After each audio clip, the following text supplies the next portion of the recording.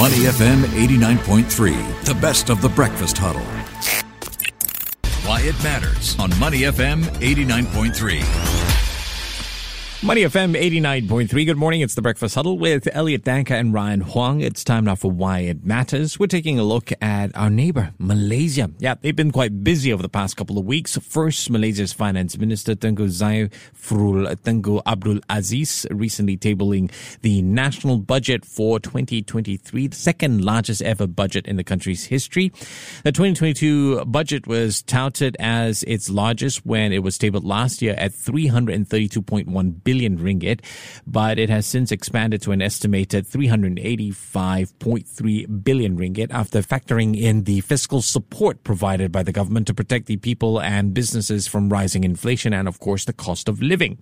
And now the country is heading into the general elections after Malaysian Prime Minister Ismail Sabri Yaakob announced the parliament was dissolved, paving the way for national elections to be held before the end of the year. So naturally, we wonder how all of this happening next door is going to impact Singapore in both the short run and the long run. Well, on the line with us this morning is Don Lai, the CEO of Experian Information Services Malaysia. Good morning, Don.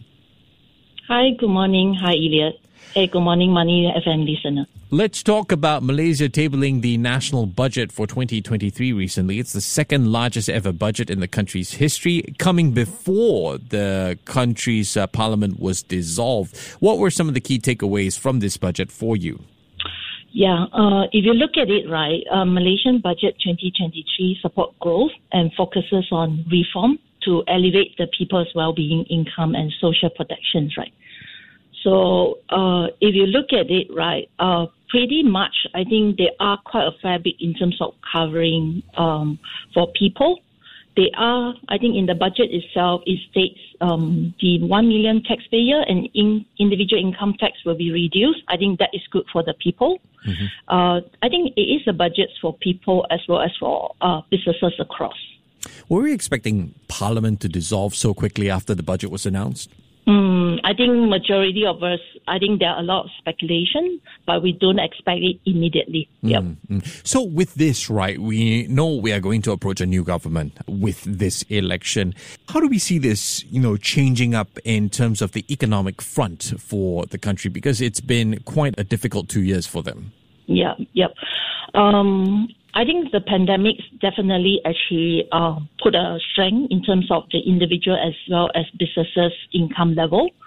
But however, if you look at it, the past, I think the couple of months, Malaysian economy is showing positive growth momentum. The reopening of international border continue to lift tourism-related sectors, right? So our Malaysian export also have been recorded double-digit growth since the start of 2021. So all this, even if you look at labor market, we also have shown strength. Wages in both the manufacturing and services sector have been increasing since the start of the year. So I think we at around about 5% and 7%. Right, unemployment rate is now also less than 4%. So if you look at it, budgets would help to support growth and focuses on reform. I think that is something that people are looking forward. Yeah. I mean, I know it's still quite recent, right? But have you heard anything with regard to Malaysian businesses and what they are looking forward to? Is there, I don't know, perhaps something that they're looking at in terms of how to cope, with the rising inflation? I think it is a challenge, especially if you look at from the ringgit also, we just hit all-time low yesterday against USD orders, right? So if you look at it from a business standpoint, especially SME, right, from a digitalization front, this is actually definitely something that it would help them. A large sum of SME are not really aware what this can help them. And in this budget itself, it does allocate some of the funds. So from that perspective, how they can actually cope with, I think these are some of the key areas businesses should be able to actually tide through. Yeah. Okay. Naturally, right here in Singapore, we do wonder how this budget and what this budget would mean for our local businesses or even that two-way relationship. What are your thoughts on this? I think all this while economic linkages between Singapore and Malaysia are long-standing, right? Spending trade in goods and services, and even our foreign direct investment and the movement of people. As you can see, the huge amount of people commute daily between the country via the causeway. So, and Malaysia is Singapore's second largest trading partner. In that sense, right, supply chain complication, weakening of the ringgit present as some downside risk to the trade between Singapore and Malaysia. I would say that appreciating the trading conditions are more volatile these days. We urge companies to take on some risk mitigation measure, right? Okay. Especially from experience standpoint, monitoring of their credit cash flow is a little bit more intently. This is definitely important. It's so different, right? When we really look at the business aspect, you compare with the man on the street. We're just more concerned about going there and having a good time, considering the currency strength as well and the options available for us in Malaysia. Yeah, definitely. Dawn, I want to talk about one of my favorite topics, which is data. Could you share with us some of the latest trends in consumer and business behavior based on the data that's been found by Experian in Singapore and Malaysia? Yeah, I think for Malaysians, right, when we look at it, we are in demand recovery. So as we look at it, we have looking at a credit bureau data. I think we are a credit bureau in Malaysia. So in a way that we look at, even from higher purchase standpoint, we have some of the stats from the bureau. Over 120 to per 1,000 consumer in our last January data this year. It shows certain strength. And even from home loans perspective, right, there is a growing trend in this recent month. Similar trend for credit card issuance, that is what we have seen. At this stage, right, the things that we should watch out for, there are some early delinquency showing in terms of the credit card side. So this is something that definitely from a lender as well as businesses in consumer standpoint, they should actually take precautions on that. Yeah. Okay, well, that one's definitely a good one that you brought up there. I mean, if we were to look at ecosystems, right, how do you think, consumers, businesses, and even the government, how do you see all of that working together to support the economy, looking at it in a very people-friendly, very sustainable manner? People-friendly, right? I think that this budget definitely is something that, from what the government perspective, they are able to help the business.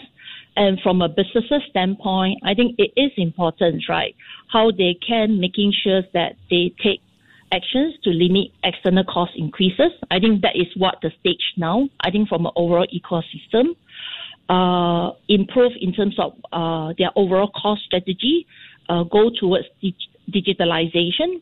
And if you look at it from a consumer standpoint, it is important for them to take note. I think financial literacy is something that at Experian we have been driving it. It is important for consumers to take note with this rising cost of living, how they can live within their means and managing their finances to actually prepare them for the future. I want to pick up on two issues that you brought up there I find quite interesting. The first one being digitalization, right? We've been talking about it so much in a local context, but how challenging is this issue in Malaysia, for business to digitalize? It is, I would say that the pandemic has helped to propel, I would say that adoptions of digitalization for both consumer as well as businesses, right? Even as we speak, we can see the adoptions of e-wallet, e-payment has actually definitely increased tremendously over the last 2 years. It is still a journey, I would say, that for businesses to actually adapt themselves. As we see, I think that is the way to go. And with the government allocations in the budgets to actually help businesses to adopt the digitalization, that is our hope that this would really help to increase the overall resilience around the digitalization for the businesses. But, with things like e-wallets, e-payments, also comes the ease of things like buy now, pay later. And you can understand and sympathize how it can be quite tempting, right? What are your thoughts in terms of the challenge faced when it comes to education on financial literacy, education on, taking care of your finances amid all the inflation issues and potential recession that we see? Yeah, I think it is something that I think at the Malaysian front, government also has been driving quite a fair bit in terms of financial literacy And as a whole, I would say Malaysia need more awareness and also managing debt, right? And this is actually something definitely important towards the educating the younger generation. Like what you say, buy now, pay later. Yeah. They definitely need to know that using that manner, they don't spend beyond their means. And learning good financial management skill at a young age is definitely a key to help them at a better managing money at a later stage, right? Many of them may wouldn't realize that until they wanted to get into bigger finances at the later stage when they wanted to get a loan, housing loan, car loan. Yeah. And that's the time they realize the importance of financial literacy. Yeah. You really bring up a good point there. Thank you so much for taking the time to speak with me this morning. Don Lai, the CEO of Experian Information Services Malaysia. Don, thanks again for your time. Take care and have a good day. Thank you. Bye. To listen to more great interviews, download our podcasts at moneyfm893.sg or download our audio app. That's AWEDIO. Available on Google Play or the App Store.